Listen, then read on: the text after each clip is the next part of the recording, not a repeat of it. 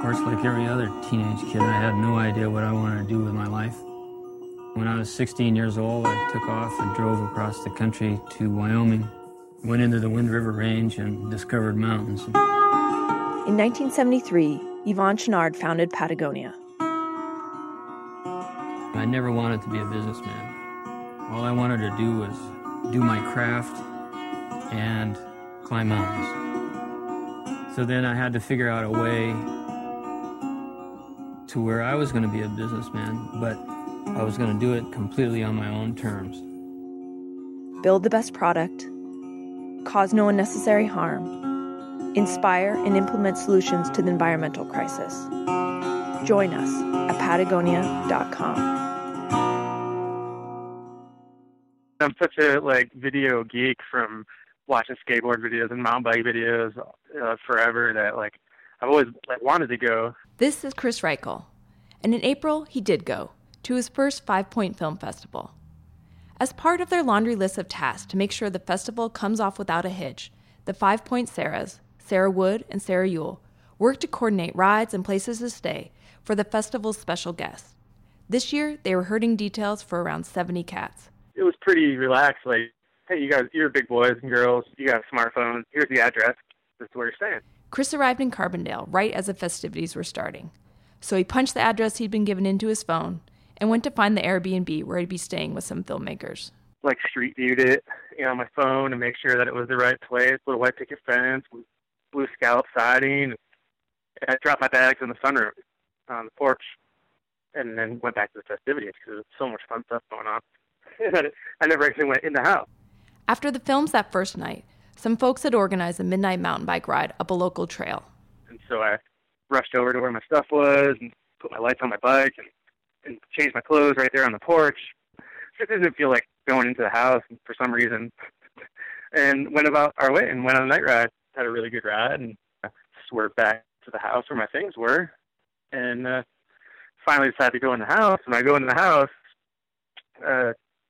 it doesn't look like an Airbnb of any kind I've ever seen. It's kind of crazy cat lady cluttered and had a couple beers on the ride, so I might not be all that sharp at that hour of the morning. And so I go to the living room and I call Sarah.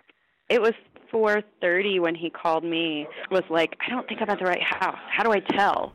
This is Sarah Wood. And I was like, dude, do you have the address? And he's like, yeah, but there's nothing on the door. There's nothing on the front of the house. How do I tell? And I was like, go inside. I don't know. And she's like, is there a couch? And I was like, I'm sure it's fine, dude. Just sleep on the couch tonight. It'll be fine. It's Carbondale. Even if it's the wrong house. You'll figure it out in the morning. I don't really feel comfortable doing that. So she started giving me a little pep talk. She's like, you got this. I was here at the office. You got this. You can do it. And I'm like, well, I just don't want to. And as she's saying, you got this for the third time, I hear footsteps come from upstairs. And then the person came down when we were on the phone. And around the corner steps around an older gentleman wearing nothing but a T-shirt and nothing else. He looks at me and goes, son, I think you're in the wrong house. Yeah, I know I'm in the wrong house. And I gathered up all my things and ran outside and, yard sale all over the front yard, all my stuff. I didn't know how to organize it, laptops and cameras and riding gear and a bike, and I'm just this gibbering mess at 5 o'clock in the morning. And I keep looking at the address, and it's the right address.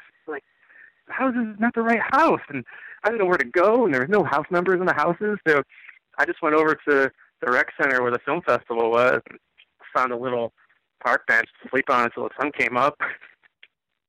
Until Sarah Ull found me and walked me to the proper house like a lost child, 7 in the morning. Welcome to 5Point.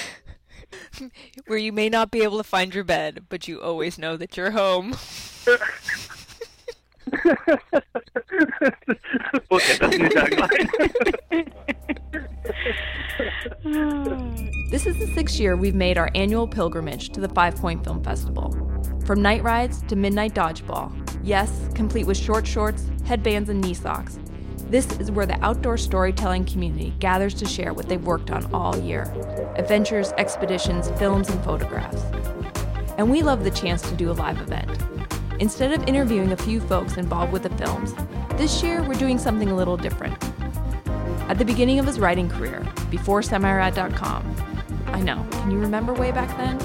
Brendan Leonard wrote a short for the Dirtbag Diaries called 60 Meters to Anywhere. This spring, he published a book under the same title. It recounts his journey from handcuffs to hand jams, from rural Iowa to the mountains of Colorado, from business casual to assignments for Climbing magazine, and his patented semi-rad writing style. Today, we bring you a lightly edited version of the presentation Brendan gave at the 2016 5Point Film Festival. I'm Becca Cahal, and you're listening to the Dirtbag Diaries. Welcome to 5Point.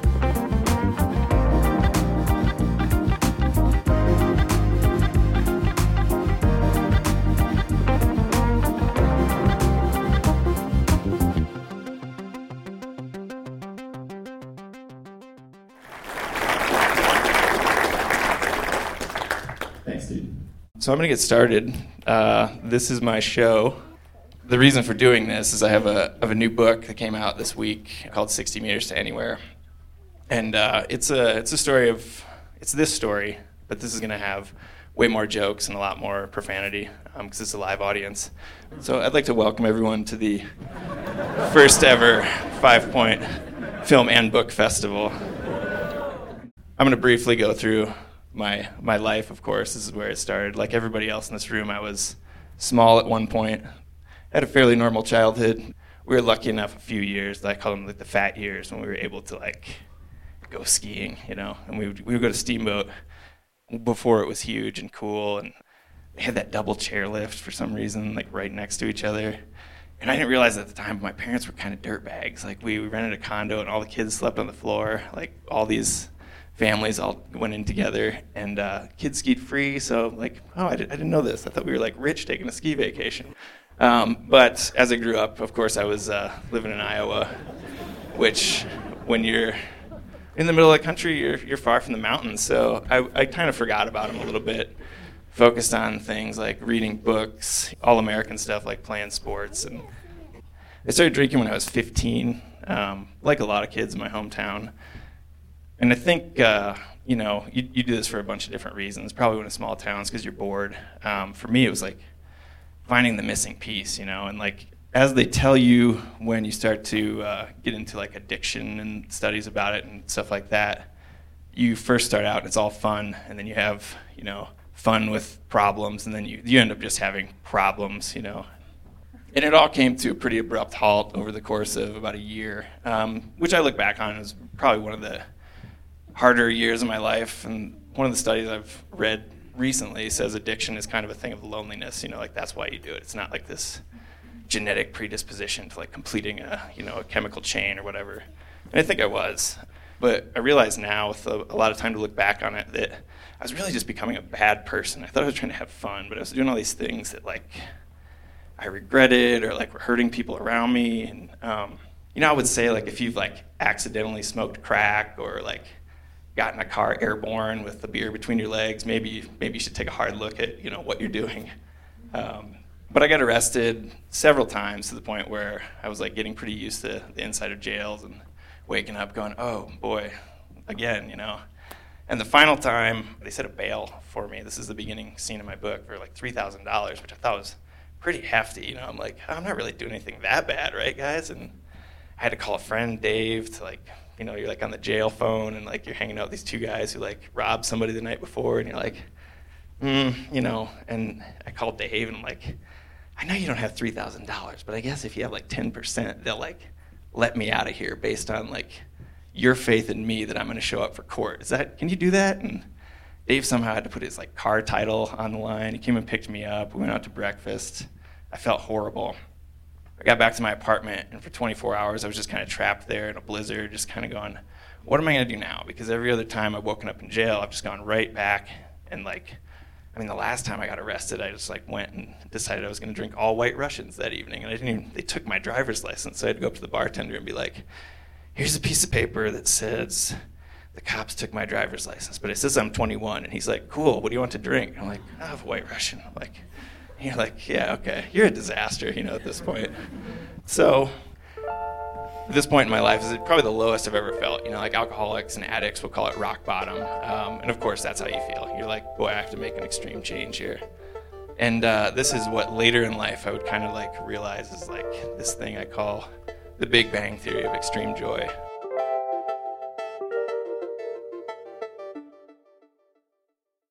So we have this myth in our culture, you know, that there's this time of, you know, infinite possibility. And it's when you're young, when you're good looking, and the world is your oyster, and certainty is low and possibility is high.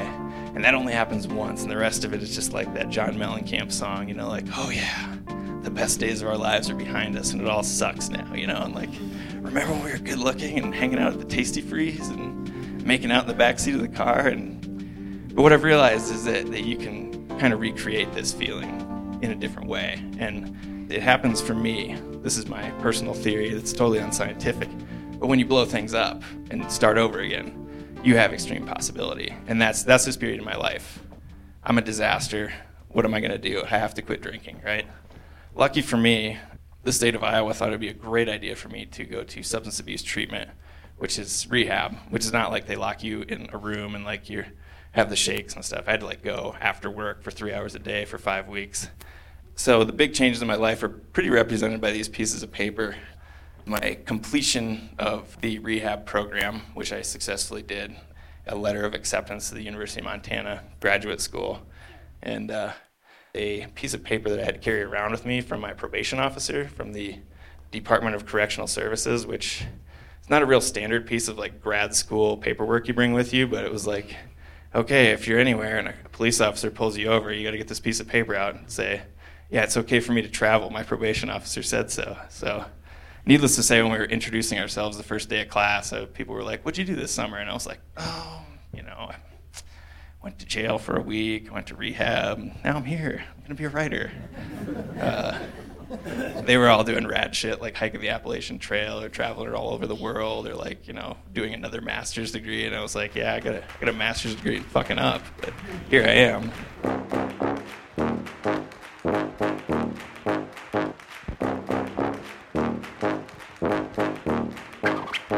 So I went to the University of Montana, classic story where you move west to reinvent yourself. Awesome thing. Nobody knows me. Nobody knows anything about my past, you know. Bad thing, I have no friends. I have no car. I have no money. I don't know what to do on Friday nights, you know. That's the worst part. So I'm in this weird spot where I'm like 23 and I'm young and all, you know, and I'm like, and all of these neighbors of mine and kids I go to school with are like, you want to go get a beer? And I'm like, oh boy, it's a long story, but no, you know, or like, how do I explain this to people? So super awkward, you know. Very lonely time in my life, probably the hardest year of my life. But I got invited to go to Glacier National Park with my cousin, and I felt this thing, you know, while I was up there, and I'm like, I'm in the mountains, and I'm like, God, this is the coolest thing I've ever done. And you know, I had been to Colorado several times as a kid, you know, and you don't know shit when you're a kid. You like go skiing, and you're like, you don't notice anything around you. You're just like, I want to go fast. I want to jump off stuff.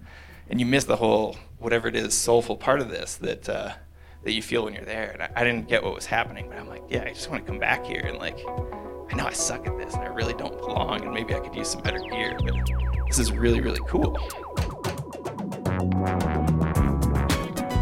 So I got my master's degree, and I moved to Phoenix. And I tried to get a job for a couple weeks at newspapers, and it turns out people in a big market like Phoenix don't really look at people right out of college and say, oh yeah, we want you to be the next columnist for our newspaper. They also didn't tell us in grad school that newspapers were kind of, you know, dying. Like, not exactly like, oh yeah, we're hiring a shitload of people this year. It's like, no, they're not at all, buddy. So I got my first job, which was working the sales floor at REI. I took my master's degree, started to sell sleeping bags.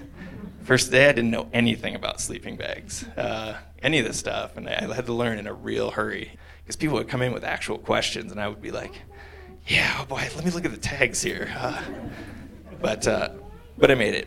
And these guys I worked with, you know, like everybody's outdoorsy there, and they would always tell me, you know, like, hey, you got to go climbing with us. You got to go climbing. And I'm like, what do you mean climbing? And they're like, rock climbing. And I'm like, oh, the rock is silent, I guess. That's okay, cool. And they're like, nah, really, I'm all set. You know, that looks scary as shit, and I'm good. You know, I haven't really done that much in the outdoors, and I'm having fun doing what I'm doing. But, you know, thanks for the offer. You know, maybe we go hiking sometime. Hiking's pretty cool, you know. And then I go home for Christmas that year, and my brother, he'd like picked up climbing in college and had been doing a little climbing at the climbing gym, and he had bought a rope and a harness and a few carabiners and stuff, and he'd not used it whatsoever, So he like piled this rope into a box, he didn't even coil it or anything. It was just like this big pile in a box under the Christmas tree, and I open it, I'm just like, cool, what the hell am I gonna do with this? I don't need this, He's like, oh, I thought you're going to be out west. Maybe you'd pick up some climbing. And I was like, yeah, I'm terrified of it, but sure, whatever, So I take it back to Phoenix with me, and these guys take me out, and they tell you all the stuff you're supposed to do when you first start climbing, which is like, use your feet, don't overgrip things, breathe. And, I did none of those things. And I was terrified. I went out a couple times. I led a few routes. I took a couple falls, and I was just like, I'm probably done with this. I was on the phone with my friend Nick, and he was like, yeah, I just quit my job, and I'm running the ski lifts in Breckenridge. You should come here and live. And I'm like, yeah, great, sure, let's do that, I was not into Phoenix that much. I was a really big city. So we moved to Colorado, and on the way there, we go to Zion National Park, and we're on the bus that goes through the middle of the canyon, and my girlfriend and I are sitting on the bus, riding it back at dusk, and these three guys get on the bus. They weren't even at a bus stop. The bus driver just stopped for them because they were like hitchhiking. I was like, oh, I didn't know you could do that, And they all get on. They have like dirty as shit, and they have like knee pads and a bunch of climbing gear and stuff. And the bus driver's like, what route were you guys on? The guy goes, Space Shot. And I go, man, that's cool. And I'm just kind of, it must have been very visible because my girlfriend at the time looks over and goes, do you want to ask those guys for their autograph? And I was like, oh, no, that's cool. Whatever, But I was kind of falling in love with that idea. We moved to Denver. I got a job at a newspaper. It was about 1/10 as sexy as Robert Redford and All the President's Men. You're making like $25,000 a year, and they're like, you have to dress in business casual. I'm like, I can't afford it, but I'll go to Goodwill and get some dress pants. And it was okay. It was a cool thing that I got a job, and it allowed me to actually go into the mountains. I went and did a bunch of sport climbing, got back into it slowly, actually breathed, actually used my feet. Still fairly terrified, but was starting to have a good time, climbed a bunch of routes, took a couple falls, and this is like, I don't know however many people in the audience are climbers, but, when you look at this type of thing and you're from where I'm from, it looks really dangerous. And I'm like thinking to myself, God, this is kind of terrifying when you fall and you're like trusting this little tiny rope and these little pieces of gear, and hopefully this all holds and you don't smash into the ground. And I'm like, yeah, it's kind of dangerous, but like, boy, some of the stuff I was doing 8 years ago was way more dangerous than this, and like, nobody's actually gonna arrest me for rock climbing, I don't think. So I'm starting to have this identity. I'm like, no longer am I just this guy who for years I was just like, I don't know what I am, but I know I can't drink anymore. I'm a recovering alcoholic, which is like the negative thing. They're like, so what do you do? Well, I don't do this. I'm like, cool, I don't fish. I don't drive race cars. Oh, nice to meet you. I have no more information. So now I'm like I'm a climber, which to me is super sexy. And around this time, I was getting bored with my newspaper job, and it was a pretty small newspaper. You had the feeling that no one was reading it. So I'm like, every night I'm going home and I'm like, okay, I'm gonna write a story for Outside Magazine. I got rejected by pretty much everybody, and sometimes people were so busy they didn't even mail a rejection letter anymore. And around this time, my friend Nick sent me this ad for this organization called Big City Mountaineers. And I'm like, this sounds cool, and he's like, it's $12 an hour. I'm like, holy shit. I don't even know if I can live off of that. So I managed to take a $10,000 pay cut from a newspaper job, which is that's an achievement in America. But I walked into my interview, and they're like, oh, thanks for wearing a tie. And I was like, I don't know, I'm serious. And they interviewed me, and then we started talking about climbing gear and stuff. And I was like, oh, these are my people, Like my previous job, I would come in from a weekend, and they'd be like, what'd you do this weekend? And I'd be like, well, I climbed. Oh, nothing. Just kind of went out in the outdoors a little bit. What'd you do? Yeah, we went to the Broncos game. Cool, yeah, all right. But these are my people. I'm finding my people. And as part of my job there, every year I got to go on a 1-week backpacking trip with a bunch of kids from inner city in Portland or San Francisco. And I think, at this point, I don't really know shit about the outdoors, but teaching these guys, most of these kids could kick my ass, obviously. They are tough kids living in tough neighborhoods.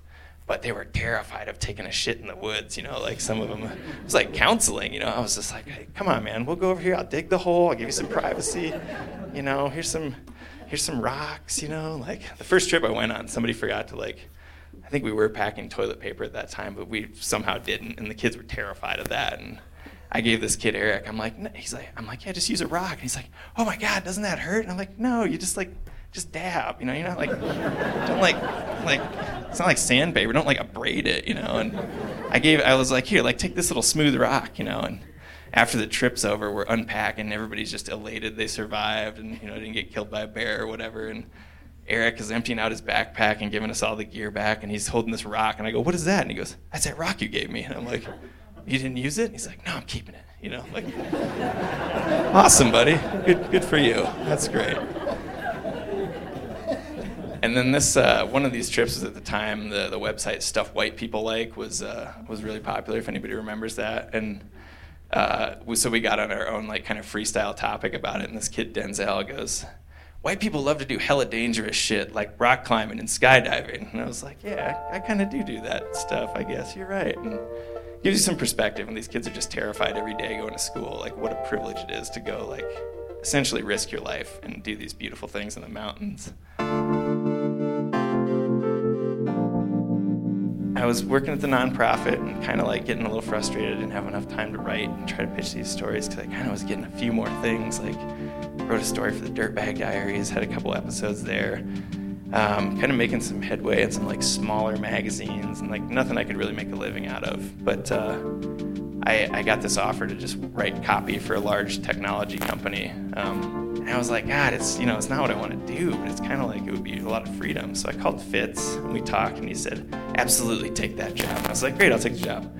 And so I did. So I was getting paid to write, and I went to the trade show, the outdoor retailer trade show, and I had business cards printed up, for my freelance career, and somebody came up to me and a friend introduced us. And they said, Brendan, what do you do? And I go, I'm a writer. And I was trying on this new sweater. I'm like, all right, I'm doing it. I'm a writer. Okay. But what it did was free me up for a little bit. So I had a little time, and I didn't want to lose touch with the outdoor side of what I was doing. So I created this website called semirad.com. I don't know if anybody's read it. My mom is a huge fan. And I was like, I know this guy Fitz who people wouldn't publish his stuff, so he just started reading stories into a recorder, and look where that went. So maybe this will go somewhere. I don't know. Maybe I just want to write funny stories about shitting in the woods, and people like that. So I bought the URL and had this very cheap template, and started writing these stories, and a few of them started taking off. And things are just kind of starting to happen a little bit. Around the same time, I got my first story in Climbing Magazine, which I turned in 2 years ago before this, and they had gotten bought out, and the editors switched. Of course, it got lost in the shuffle, but the editor emailed me and said, hey, we want to run this. I'm like, oh, you're kidding me? Awesome. This is amazing. It's the biggest climbing magazine in the world. Okay, big time. And you don't even have to pay me, but you could, if you want to. And then they're like, oh, we're going to put it on the cover. Oh, we're going to put you in the contributors section, the front page. And I'm just over the moon, holy shit, now I'm a writer, for real. So it's starting to happen. And then at this time, what I would think of as Big Bang number 2 in my life happens. My relationship ends right around the time my apartment lease is up, and I hated this apartment anyway. It sucked. So I moved into my car, which is another way of creating a big bang in your life because you're completely out on your ass. You're you're where I come from, this is a horrible thing. It's cool in Colorado and Utah, and you're yeah, I'm gonna go live in my car at Indian Creek. And people are that's so rad. And if you're in Des Moines, you're yeah, I'm gonna go live in my car. They're holy shit, man, are you okay? Do you need a place to stay? But I'm having the time of my life, having this big adventure. I'm yeah, this is amazing. I'm 32, and I feel I'm young again. And I'm driving around the West, grabbing scraps of paper off the seat of my car, writing notes on a steering wheel. I'm gonna write a book about this. It's so cool. Road trips, blah blah blah. And I got sick of the car because it was a 96 Subaru Impreza. And I went down to South Broadway in Denver and bought a 2005 Chevy Astrovan from a guy named Wayne at Johnny's Auto Sales and Pawn, which is not a reputable dealership. but it was like the only Astro van for sale at that time, and I was like, this is a van big enough to sleep in. I can live in this thing, and it has all-wheel drive. And immediately I drove it away and had to spend like $3,000 repairing it. So obviously it was a good investment, but I'm having this great time just being like decentralized. Like I was in Jackson at the bagel shop at 13th Street Bagels, and I had to take a conference call for IBM, and I was like, at the point where I really probably should have gone back to Denver and gotten an apartment and settled back in and done my thing, and I was like, I'm just gonna see how long I can get away with this. And I'm like, it's loud in the coffee shop, so I go in the front seat of my car, and I'm sitting there, and I call into the conference call, and they're like, oh, boop, I'm in from San Francisco in this office, I'm from Chicago. And I'm like, cool, yep, I'm Brendan, here I am. And people are walking by my car, and I'm like, take this whole call, and I'm like, yep, okay, Diane, yep, I'll get that stuff to you on Monday, perfect, sounds great, thanks, guys. And I'm like, I got this feeling where like, I just totally got away with this. Like, they think I'm like maybe wearing like an Oxford shirt, like typing away, working, and I'm just like, I haven't showered for 9 days, and I'm sitting in my car, and I'm like, yes, I can do this, you know?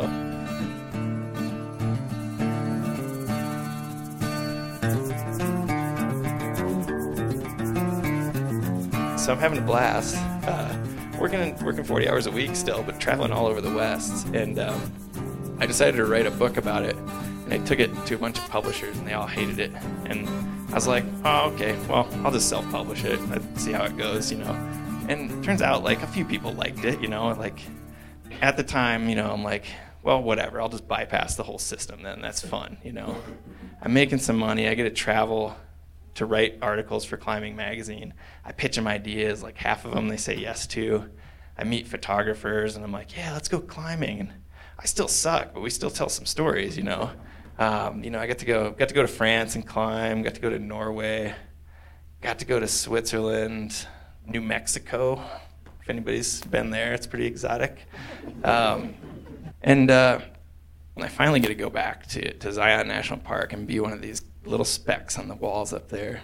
This magnificent place. I've been looking up these walls for like a decade. And my friend Ethan found me and asked me to mentor him in how to write for magazines, and he just like emailed me out of the blue, and I said, sure, you know, I can try to help you. Like, I'll teach you how to do this, and you can maybe teach me how to climb big walls. So we did, but we're up here, and I can see the buses going by, and I can watch them like pull out of the stop, and then the bus driver, who knows where the climbers are, stops the bus in the middle of the road, and I can tell people are taking our photos, and we are these heroic guys, and I'm taking a shit into a bag, you know, and I'm like, another time might have been better, but that's cool, you know. And we spend all day on this thing, and Ethan's like, okay, you get the last 2 pitches, and I'm like, great, okay, and it's getting dark, and I have all this anxiety. I'm like, oh, it's gonna be dark, and I'm climbing as fast as I can, you know, and I'm like putting stuff in, bounce testing it, hoping it doesn't hit me in the head, and like, I'm like just terrified I'm gonna like, you know, it's gonna get dark on me, and I hear Ethan down there, and I'm like, is he listening to a podcast on like a radio? And like, this is fairly casual for him, I guess. Great, good, I'm terrified.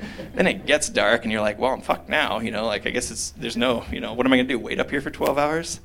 And I have to do 3 hook moves, and I've never done a hook move before, and I'm like pulling these things off my harness going, I guess this is okay, and okay, that's good, and I have to do 3 of them in a row, and I'm terrified, and all these buses have stopped going through the canyon, so it's just me and Ethan, and I'm so lonely. But I'm having the time of my life, and I like clip the chains, get over, you know, and we're done. And I'm like, I've achieved something, you know, like this is a wonderful thing for me.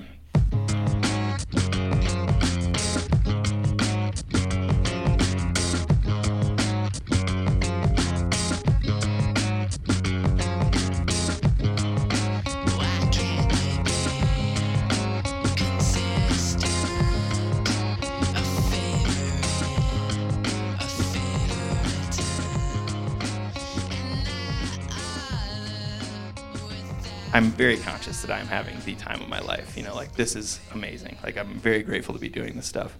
Because when I go back to Denver, I live near Colfax Avenue, which is a pretty rough, seedy stretch, and I interact with a lot of homeless people.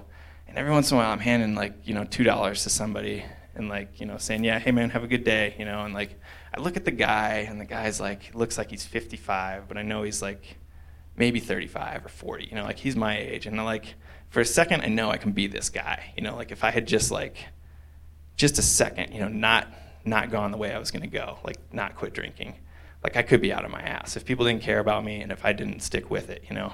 I could be this guy living in the street, you know, day to day, hoping I can get like a 40 or whatever, you know. So I'm very conscious of it. And I've always liked this quote from Kurt Vonnegut. I urge you to please notice when you are happy and exclaim or murmur or think at some point, if this isn't nice, I don't know what is. And I think we don't do enough of this, myself included, you know, like we have millions of times a day we could be happy, but we, you know, choose to complain or worry about being late or worry about things not working out or all these things that never eventually happen. But I've been trying harder to embrace these things. So I'm going to go through a few things that make me happy, things I love. My girlfriend, love my girlfriend, yeah.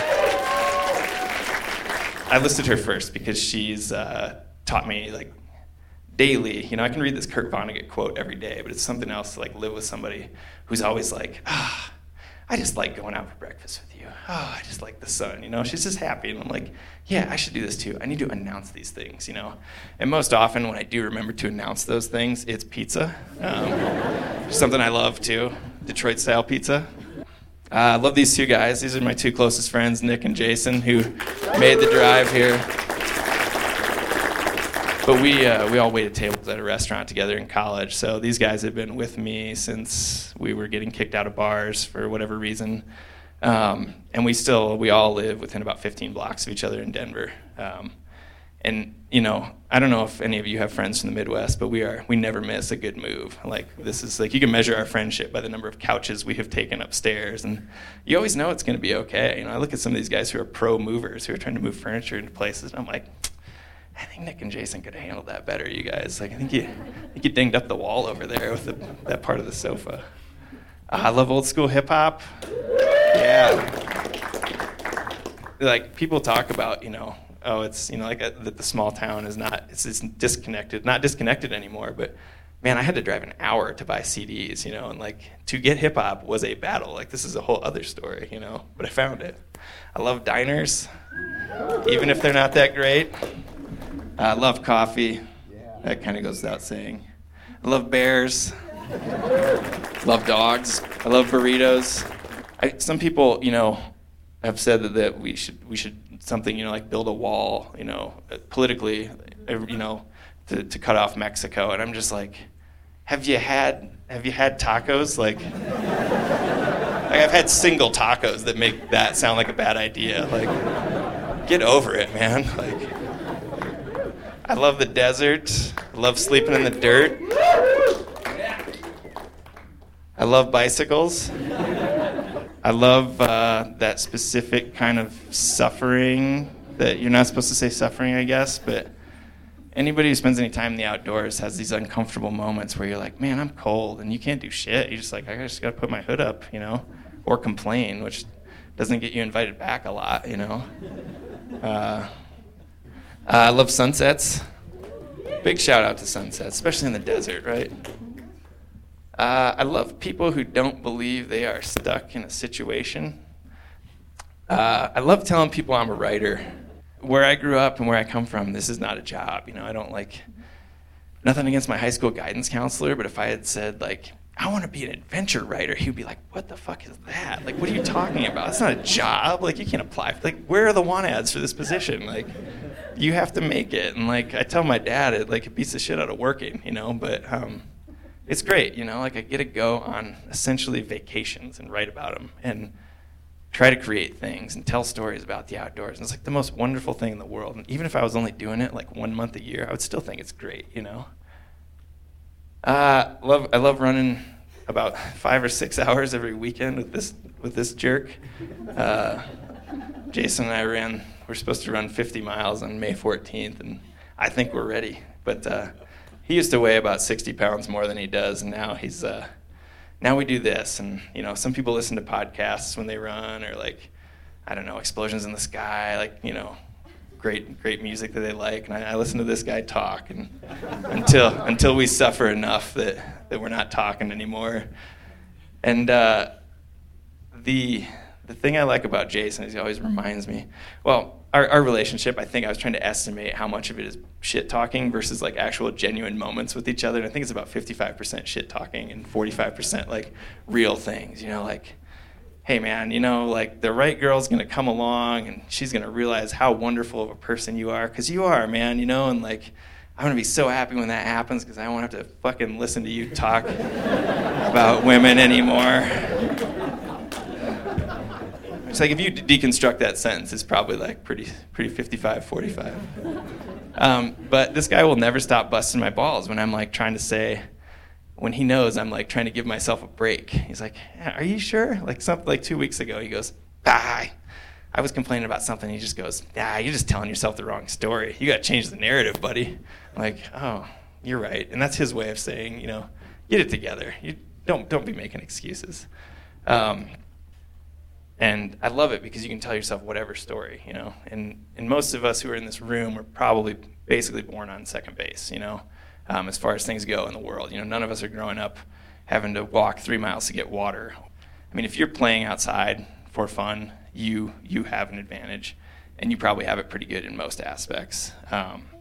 Because I think, I've developed from this addiction story that I have with myself. I have to wake up every day for like 14 years and be like, am I going to drink today? Because that would be really easy. Because like a friend of mine asked me, like, you ever think about just having a beer? And I'm like, yeah, just daily. I mean, come on. Like, have you had beer?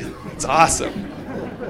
But I got to sit down and look at myself and go, well, okay, where's this going to take me? Like, why do I need this? Oh, it would be relaxing. Oh, it tastes good. Yeah, everybody else is doing it. And it's like, are any of these real reasons? No, they're just bullshit, And like, so I've developed a pretty dialed in bullshitometer is what I call it. And thanks to my friends too. You're not letting yourself off easy in most circumstances because it translates to everything else. You wake up every day and you got to do one thing. And if you do it 95%, you're like, man, I made it till 10 o'clock without drinking beer, smoking weed. I think I'll just have a little nip, like that's not going to go anywhere for me. Like in 5 weeks, I'm going to be a disaster again. I'm going to be on the street. So you can't give yourself these excuses.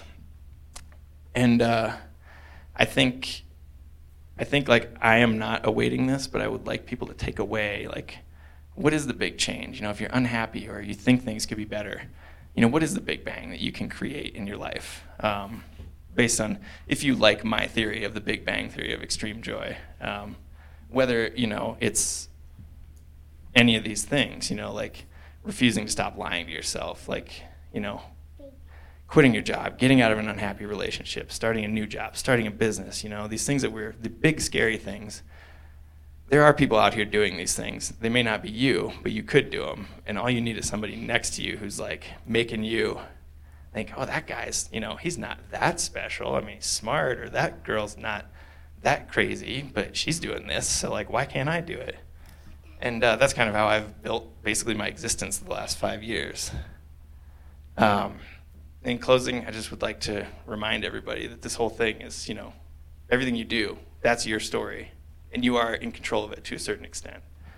That's my story. Thanks for listening to it.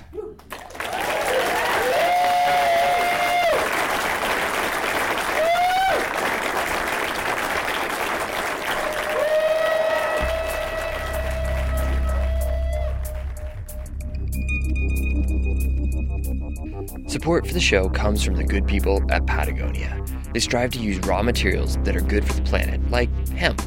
Requiring no pesticides or synthetic fertilizers and no irrigation, hemp produces a strong fiber. Unfortunately, it's illegal to grow it in the U.S. Patagonia supports the Industrial Hemp Farming Act to bring production stateside. Their new short film, Harvesting Liberty, is about the reintroduction of hemp into Kentucky's agriculture. Watch it at Patagonia.com. A big thank you to our supporting sponsors, REI, who believes that life outdoors is a life well lived, and Fireside Provisions, great meals for every adventure. And to Kuat Racks, the little company who believed that they could build a better bike rack. Beck and I just hauled our bikes from Seattle to 5Point and then back to Moab on our NV rack for some desert mountain biking. Easy to use, and the bikes are secure. Thanks, Kuat. Support for the diaries comes from you. Thank you to everybody who has donated. Seriously, your donations help keep making the diaries better. Every dollar helps. If you want to contribute, go to dirtbagdiaries.com and click the pledge button in the upper right-hand corner and join us. Brendan, thanks for sharing your story with us today and over the years. Do yourself a favor and go pick up 60 Meters to Anywhere. You can order it off mountaineersbooks.org or at Amazon. or at your local bookstore. Even better. Brendan will be doing a number of presentations and book signings over the tour. You can find dates and more of his writing at semirat.com. Music today from Try Trichion, Lately Kind of Yeah, Jason Shaw. The tracks are courtesy of Free Music Archive. Jacob Bain and Nils Cotto composed our theme song and additional music throughout the episode. You can find links to the artists at our website, dirtbagdiaries.com. This episode of The Diaries was mixed and edited by Jacob Bain and produced by Jen Altz, Rebecca Call, and me, Fitzka Hall. You have been listening to The Dirtbag Diaries. Thanks for tuning in. Thanks, 5 Point.